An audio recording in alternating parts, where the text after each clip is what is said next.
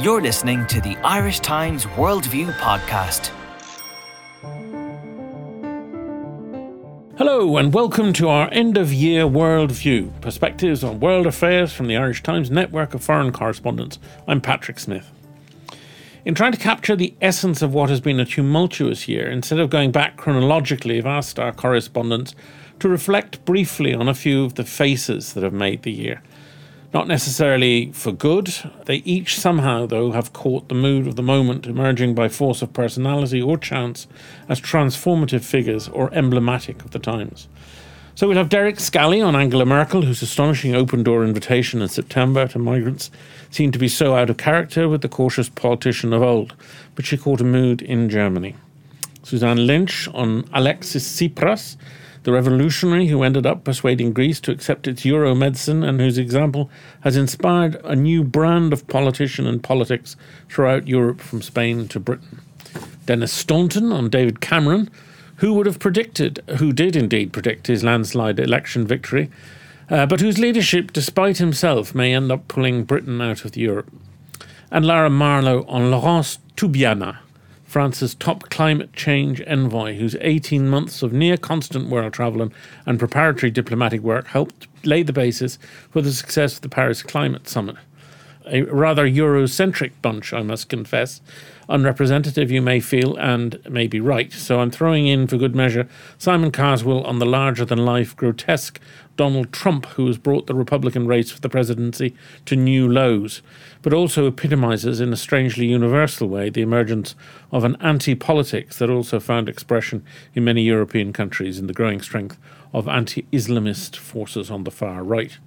Derek, the new Angela Merkel is a revelation, Time Person of the Year, perhaps most remarkable, not just in the generosity of her open-door policy, but in her political antennae, which seemed to have told her that her unexpected act was completely in tune with the public mood. Where did this come from in her background? Well, it's basically the big question that everyone is sitting around their tables this Christmas saying, who is this woman who's leading Germany, and what has she done with Angela Merkel? Because as we know from the Euro crisis, many people were always frustrated by the notion that nothing could happen without Germany, but nothing was happening in Germany because the Euro crisis was so unsure. Nobody knew where things were going, and Merkel is somebody who tends not to move. At least she was somebody who tends not to move until she knows the way the wind's blowing, the way things are developing, so that she can be on the winning side of the political debate when it concludes. But this year in August and September, she just seems to have shed her skin, and she just has performed a remarkable transformation 10 years into her chancellery, and she just said, look, we are now facing a biblical immigration wave, and it is our moral, economic and political obligation to make sure that this is mastered. And she said this remarkable phrase, which has sort of entered the German political annals already: we can do this. It's almost like the Germanic equivalent of yes, we can. And it's what we've seen in the second half of this year has been one half of Germany saying, yes, we can and must master this, and completely supporting Merkel. But on the other hand, there's another half of the country saying, hang on, we are 80 million people. We are a rich country, a prosperous country, a strong country. But can 80 million people really absorb 1 million people almost overnight? Can this work? And she has basically faced down her critics inside her party. She's knocking heads together in Brussels and saying, we can and will do this. And we will all be measured on how we respond to this. And by comparison, the Euro crisis was just sort of a walk in the park. And is it your sense that this is an act of idealism, a commitment to European unity and to the idea of solidarity in Europe? Or is someone suggesting a more pragmatic calculation that the German population imbalance, which is looming large, requires new labour and requires migrants? Well, I've heard both arguments. The thing about it's very nice to say, oh yes, this is going to address Germany's demographic time bomb. Germany is the oldest country in Europe, and it's getting older by the day. To be honest, I've not really heard that. A lot of the business people, business representative associations here are all in favour of the migration. And I think that's basically prime on their radars. But I honestly think with Merkel, it's literally just this is global. This is the ultimate globalized political challenge. We've had a globalized world. We've been talking about globalized economies for years, but now we have a globalized problem, a globalized challenge, and there's just no way around it. And I spoke to one of Merkel's advisors recently. I said, "Do you even recognize your boss anymore?" And he said, "Oh, of course. This is the same woman it's always been. She has always been known for what she called alternativeless politics. When she analyzes the situation and she sees no alternative then to act a certain way, she just goes for it." And it took her a while to get herself in gear for the euro crisis, but once she decided to save Greece, they did, and she stuck with it, and it was very painful for Greece, and many people would argue with her strategy, but she went for it, and it worked. And what we're seeing now is people saying she's just decided, well, what is the alternative to this? There is no alternative. We either leave them on the beaches to die, we either send them back to Syria, or we bring them in and we try and share the load, try and make the best of this, and try and turn it to our advantage. Many people here, of course, are saying she's been in power for 10 years. This is the classic sign of somebody who's been in power for too long, losing touch with reality, because the reality on the ground in Germany is that local authorities are struggling to put people up in accommodation. These are things Merkel doesn't have to worry about. She doesn't have to worry about feeding refugees or housing them or integrating them. That's all local politics. She's more the macro woman, and so she's got the macro politics in view, but many local politicians here are saying, with the best will in the world, another year and another million people will bring us to our knees. But the reality is also, is it not, that although she faces opposition within her own party, there isn't a serious threat to her as Chancellor, and it isn't going to affect her political longevity? No, not in that sense. At this stage, she really has nothing to lose. If she was to leave power tomorrow, she'd have had a very respectable run. She's had half of her chancellorship has been one crisis after another. At the recent party conference of her Christian Democrats, she just listed her work for this week, for this year. There's Greece, there's many times Syria, including sending a deployment of German troops to Syria. We had France twice. Don't forget the Ukraine diplomacy. She was awake for 48 hours in the middle of the year trying to stop the Ukraine standoff with Russia getting worse. And then this refugee crisis. So she's a woman who's mastered quite a lot, and I think many people are feeling she has actually nothing to lose. But there are two things I think she needs to keep in mind. One is, there was a poll out this week for a Hamburg Foundation. It shows that 2/3 of people in Germany are fearful for the future, this famous German Zukunftsangst. And it's back, despite a robust economy and a record jobless rate, very low jobless rate. People are very gloomy. Young people are very gloomy. So that, I think, is one. 2/3 of people are fearful of the future, and I think the refugee crisis is playing for that. And that is something that populists can play into. We're not near anything like in France or other countries, but I think that's something she needs to keep in mind. And the second thing, obviously, is Germany has been spared a terrorist attack so far. Luckily, there have been several that have been caught just in time, but everyone here gloomily says it's only a matter of time before something happens. And with Germany participating in the alliance against IS, it's pretty much a matter of time before something big happens. And when something big happens, the wheels could come off this quite quickly, and Merkel could suddenly see herself quite alone, and people in her party who are resentful of her stance on refugees and think Germany should be more tough on this and more restrictive, they could seize their moment then. But as it stands now, she's had a good 10 years, and I think she, at this stage, just judging by how her face has been falling in on itself in the last year, the makeup can't even cover her exhaustion at this stage. So I think she's probably felt, well, I'm going to make the best of this. I'm going to try for this, and if I try and fail, at least I tried my best. And that's a lot more than a lot of our European colleagues could say. And finally, Derek, do you think this, very briefly, has affected her relationship with her fellow European leaders? I think so. I mean, we've seen lots of other countries, including Italy and other people, saying, well, hang on, you're demanding solidarity now, where you're sort of bending the rules of migration now, and you're not registering every Syrian coming into Germany now, whereas these are rules. Germany is now not sticking to the rule book and urging other people to not stick to the rule book, but when other countries don't stick to the rule book, like Italy or Greece, Germany was the first to come in with the stick. So I don't think the goodwill towards Germany is what it could be, and that could blow back on Merkel next year. Thank you very much, Derek. Suzanne, the year started with a personal confrontation between Alexis Tsipras and Merkel over what he saw as German intransigence over Greek debt, and in many ways the year was transformational for him as much as for her. Perhaps you could track the transition from sort of inveterate oppositionist of Tsipras to Prime Minister Tsipras. Yes, well, this time last year, the Greek election had just been called, but nobody saw the impact I think that Tsipras was going to have over the next few months. Now, he had been around in politics for the last few years. He's been a presence in the Greek political domestic scene, but this year we saw him as leader, as Prime Minister. And the Greek elections on the 25th of January gave Syriza a decisive majority, not a full outright majority, but put them on the path to power. Now, I mean, as the 6 months, it really was a 6-month crisis culminating in the bailout decision on the weekend of the 12th of July. But over that month, there were plenty of twists and turns. And at the beginning of the crisis, there was talk from all the other EU leaders about working constructively with the new government, about listening to the will of the people, etc. But very soon, as the months went on, it became more of a conflict situation. And we very much had this characterisation of Tsipras, Greece in one corner, and the other countries, if you like, ganging up on him.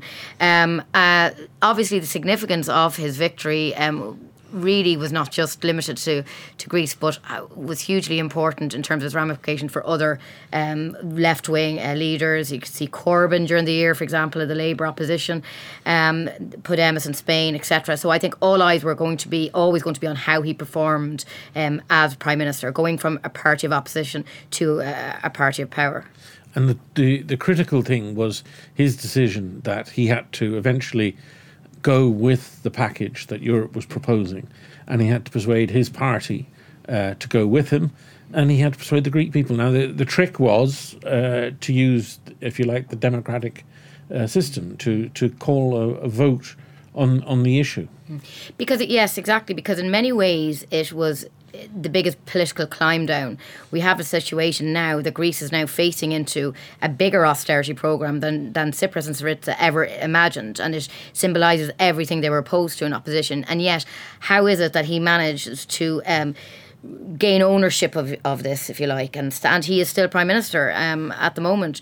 I think the decision to call a referendum was clever. At the time, it seemed bizarre. There wasn't even a strict question. No one knew quite what they were voting for.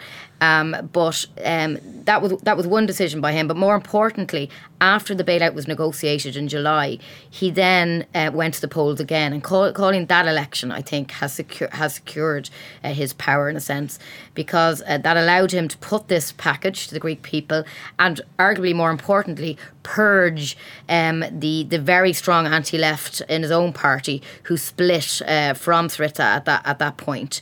So again, it kind of increased his political legitimacy. Now, we are now at the beginning of a 3-year bailout programme. You know, the negotiations are going to continue with the Troika over the next few months. So it's by no means a finished deal, and there could be a lot of political obstacles still in sight for Tsipras. But undoubtedly, he's managed to bring the Greek people with him, and he just managed to say we had no choice, essentially, that we were pushed into a corner, and it seems that most of the Greek populace are prepared to back him on that and support him on that. And in terms of polling at the moment, he is still very popular. Yes, exactly. They feel, I think the sense, and a lot of people in Brussels maintain it is a sad reflection on the European Union that actually, the Greek people feel so let down that they were pushed into a corner, and that Tsipras did his best. And the blame is solely at the door of other EU countries and EU institutions, and particularly Germany. And there seems to be very little blame being attached to Syriza and their negotiation style.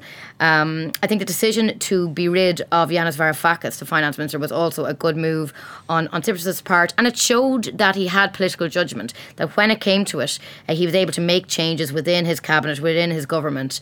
He could read that things were not going well with Varoufakis, and sacked him essentially, and took over the negotiations himself. So again, we kind of saw a maturing, if you like, some would say, of his political style as the months went on. And of course, and you've mentioned this, his effect has been far beyond Greece. He's given the hard left throughout Europe a new language, a new agenda. He's provided inspiration for Podemos, for Die Linke in Germany, even for Jeremy Corbyn. I think what's significant is he is the first example of this kind of radical left party in government. But I think it's going to play out in the Irish election, for example, next year. We obviously saw a lot of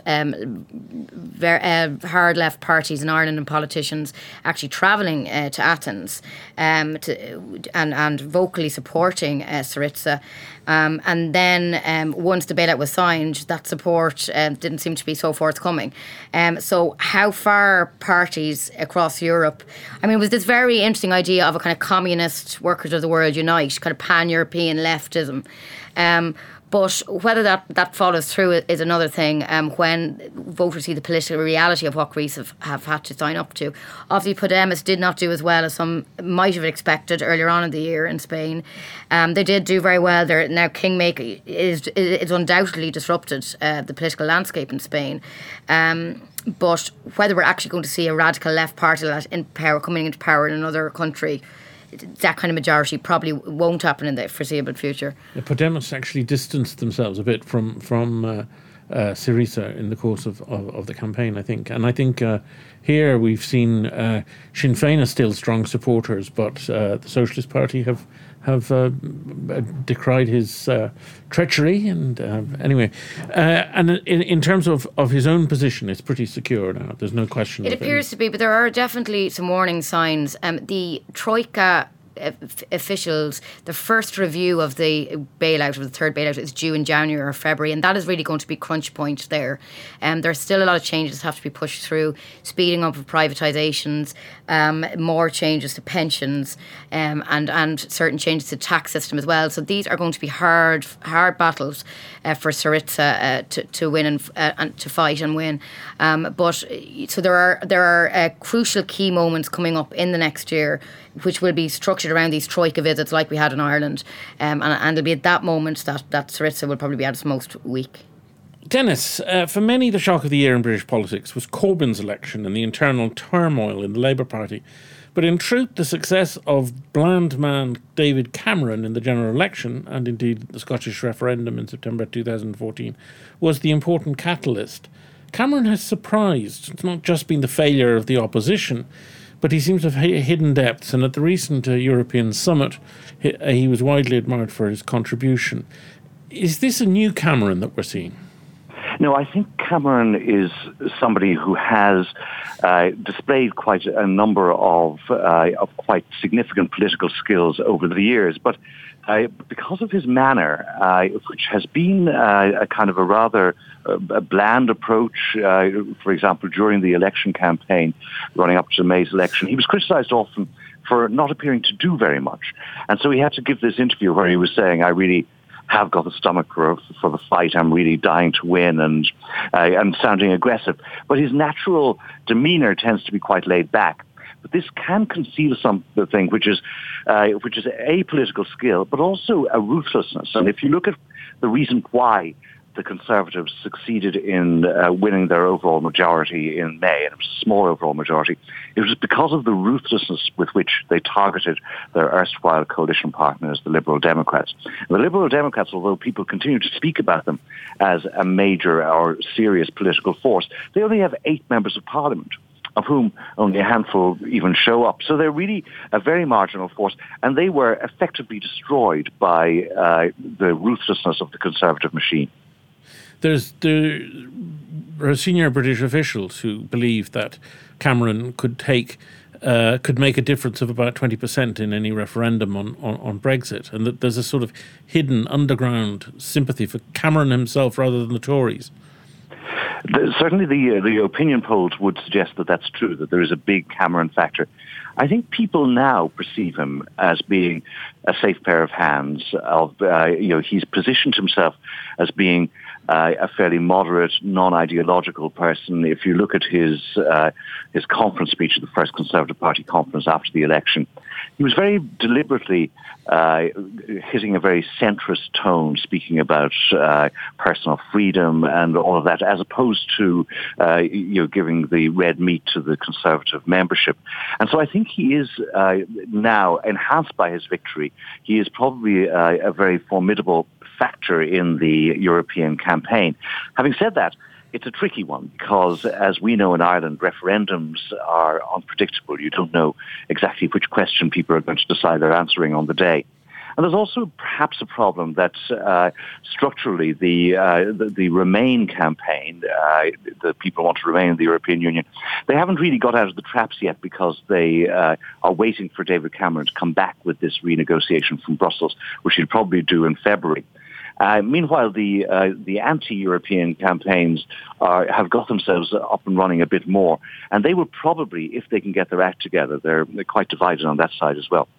They'll probably be able to present a more emotional appeal to people, whereas it looks as if the Yes campaign, the Remain campaign, is going to be a pretty technocratic one. It's going to be about the balance of risks, and it's going to be rather as the second referendums we sometimes had in Ireland over Nice and Lisbon. If you remember, the first referendum in each one, the pro-European campaign tended to take a fairly softly respectful approach, and then we voted no. And then for the second one, you had something like Project Fear, which was vote yes or you might lose your job, and here's your boss to amplify that view. So you may get some of that in this one too. But it was a strategy which won them the Scottish referendum in September 2014. It did. But again, I think the interesting thing is, if you look at it, I mean, most of the polling, although it looks pretty close, but still, if you dig deeper into it, most people still feel as if the more likely outcome is that Britain votes to remain in the European Union. But the margin by which they make that decision and the tenor of the campaign, what happens during the campaign, could make a big difference to the more medium-term or longer-term future of Britain in Europe. Because it could be that you have what you had in Scotland, which was a victory for the side that wanted to remain in the Union, but not a conclusive victory. And so I think we all agree that the issue of Scottish independence has not drifted too far off the agenda. Now, from an Irish perspective, and particularly on the issue of Brexit, his weakness in establishing his authority in the Tory party is quite notable. He's been dragged along and indeed was forced to call the referendum very much against his will. This is not a Mrs. Thatcher. No, but he is, of course, inheriting what Mrs. Thatcher left for all of her successors, which was a party deeply divided over Europe. And in the intervening years, after John Major's defeat, as the Conservative Party shrank, what happened was that it also moved further towards the right. And so each new intake tended to be more Eurosceptic than the previous one. So I think no matter who the leader was, they were going to be dealing with a party that was fractured. There's no question but that he did agree to do the referendum in response to pressure from his own backbenchers. And that is probably a mistake. He probably, in retrospect, could have got away without doing that. And of course, it's potentially a mistake that could have huge consequences for Britain and for Europe. Now, the other thing about Thatcher is that she left, if you like, an ideological legacy of Thatcherism. Is there such a thing as Cameronism? I don't think there is really. No, there might be something like Osborneism after George Osborne, but no, I think David Cameron, he's a conservative in both the small C and the large C sense. He believes in free enterprise, but he's not hugely ideological. And he doesn't seem to be somebody who's terribly gripped by great plans or great ideas. The very fact that he said before the election that he was going to leave the prime ministership before the end of the current term, and that he seems to continue to be comfortable in that decision, suggests that he's somebody without the kind of messianic zeal that someone like Mrs. Thatcher or that many more ideological politicians have. I think he's also perhaps at his best when he's at his most managerial, and that is in a way perhaps what's going to be persuasive about him when it comes to the European referendum. If he is campaigning to stay in the European Union, he'll be able to present himself or present the case as being a very safe, mainstream case. And so on the balance of risks, he should just stay in. Thank you, Dennis. Now, stay with us to hear Lara Marlowe on Laurence Toubiana and Simon Carswell on Donald Trump. You're listening to the Irish Times. Lara, in the wake of the tragic events in Paris, there was a great diplomatic triumph for the French at the end of the year in the climate conference. In some measure, that was a tribute to Laurence Toubiana.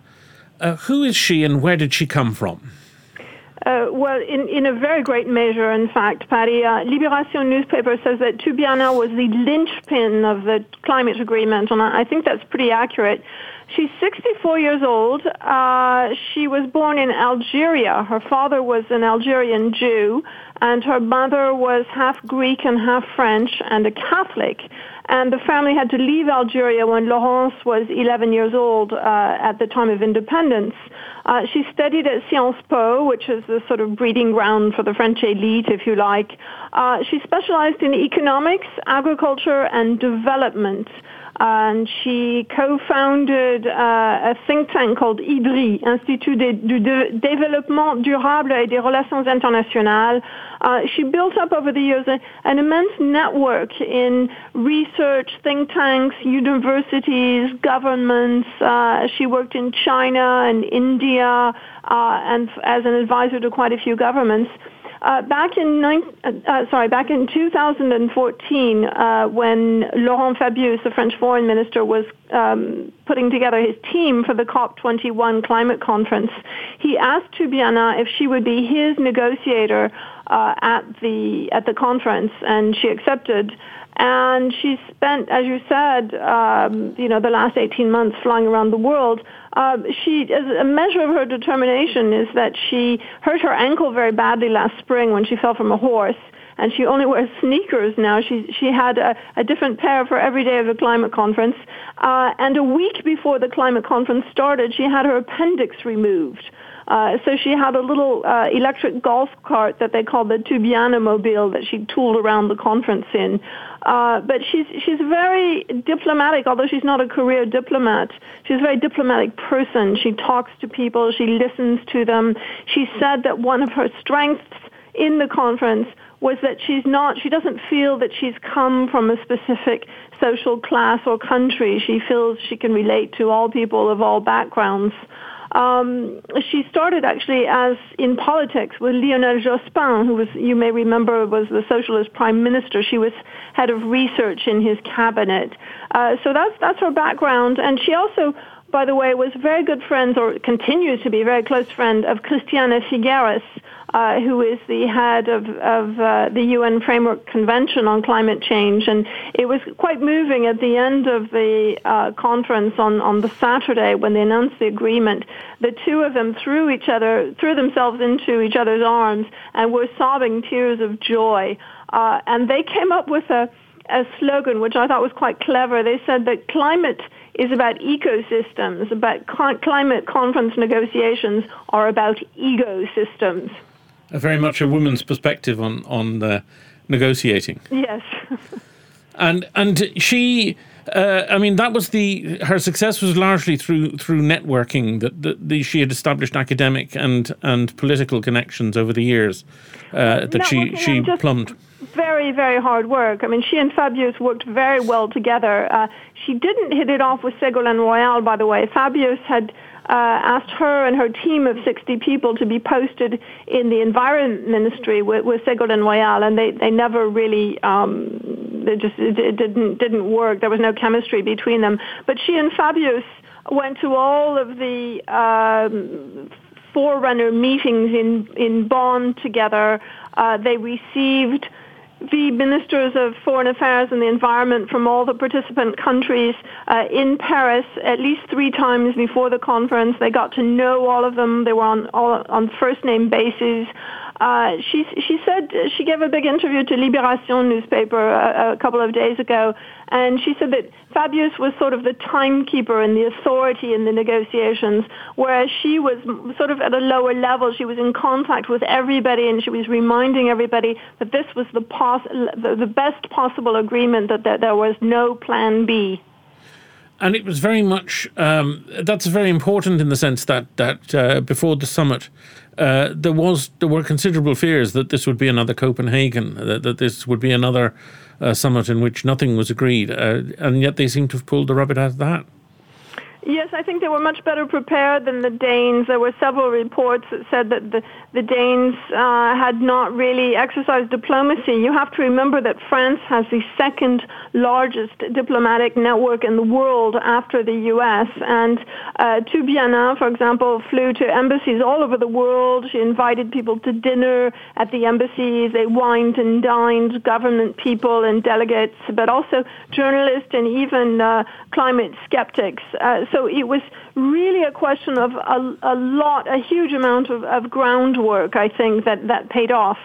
And is there any idea that what she's going to do now? Is there a career in politics for her? I've seen several possibilities. One is she may actually go and work for the United Nations. She has an offer to teach at Stanford. She's taught before at Sciences Po in Paris and at Columbia University in New York. And she also reportedly has a job offer at Sciences Po. So I don't think she'll be wanting for opportunities. Thank you, Lara. And finally to Washington, where our correspondent Simon Carswell has been watching fascinated the most bizarre and lively Republican primaries in a generation. Well, the man who dominated U.S. politics this year, not for positive reasons, was, of course, Donald Trump, the property magnate and reality TV star who stunned the political establishment here by soaring to the front of the race to win the Republican presidential nomination and remaining the frontrunner for more than 5 months. Trump was ridiculed and written off when he descended an escalator at Trump Tower to announce his presidential campaign. From there, he proceeded to begin his months-long campaign of inflammatory insults by dropping his first verbal bomb that Mexico is sending rapists and drug dealers across the border. From there, he's gone on to insult women, protesters from the Black Lives Matter movement, President Obama and his Republican rivals. And he's made radical proposals such as building a wall along the Mexican border to keep immigrants out, forcibly deporting 11 million illegal immigrants and barring Muslims from entering the country while the U.S. figures out how to deal with the threat from Islamic State militants. Trump's insurgent campaign has been remarkable for its unexpected durability. In previous campaigns, we've seen high-profile candidates such as former New York Mayor Rudy Giuliani and right-wing candidates such as Minnesota Congresswoman Michelle Bachmann and former pizza magnate Herman Cain. We've seen their support ebb away after initially surging in the race. Trump, in contrast, has stayed at the front of the race with the exception of just a few polls, and his lead in the national polls is more than double that of his closest rival. The large field of candidates, there are 13 in the race, means there's no strong single moderate candidate to challenge him, as the establishment support is diluted by several candidates competing for the same voters. Trump's in a statistical tie with another candidate, the conservative Texas Senator Ted Cruz in Iowa, which on February 1st is going to be the first state to start picking nominees from both parties. Trump is ahead in the second state, New Hampshire, which chooses its nominees 9 days later. Trump's grandiose, bombastic campaign has appealed to emotion and prejudice, and he's dragged some of the other candidates to the right after his anti-immigrant and anti-Muslim rhetoric found strong support from white, uneducated, conservative voters. Although the base is significant at anywhere between 25 and 30% of Republican voters, and this base is very vocal, it's a minority view among the party supporters and an even smaller view among the wider electorate. Supporters are fed up with 7 years of Barack Obama and a Democratic White House, as well as with the dysfunctional Congress and politicians in general. They like the fact that Trump is an independent, he's a non-politician, he's a rich, successful businessman who doesn't rely on outside interests and big donors to set the agenda. They see Trump as genuine, authentic, at a time when they feel politicians are playing to the agendas of others. They like his irreverent, blustering campaign speeches, his attacks on people from Muslims to mainstream media to the other Republican candidates, and like his simple black and white solutions to complex issues. At a time of great concern in America, like the threat of terrorist attacks and uncertainty, around the future of the economy and job security, Trump's pumped up strongman's performances are attractive to these voters. They pine for a more idealistic time in American history when the world was less complicated and less dangerous, and the country's place in it was assured. This is why Trump's simple slogan of Make America Great Again resonates with these voters. Trump's also capitalized on the fears of a jittery American public in the wake of the Islamic State attack in Paris and the ISIS-inspired mass shootings in San Bernardino. And since those attacks, terrorism has become the biggest concern of the public, especially Republicans or Republican-leaning voters. This explains Trump's recent surge to new highs, up to 41% in polls among Republicans. Trump has turned the immigration issue into a major national security issue, and the Republican Party is likely to struggle to win over independents or moderate swing voters or minorities, a critically important voting bloc in a presidential election after Trump has tarnished the Republican brand. The party must win over these voters if it has any chance of wresting control of the White House from the Democrats and prevent the likely Democratic nominee Hillary Clinton from winning in November. Thanks to Simon Carswell, Lara Marlowe, Dennis Staunton, Derek Scally, Suzanne Lynch, and producer Declan Conlon and Gary White on sound.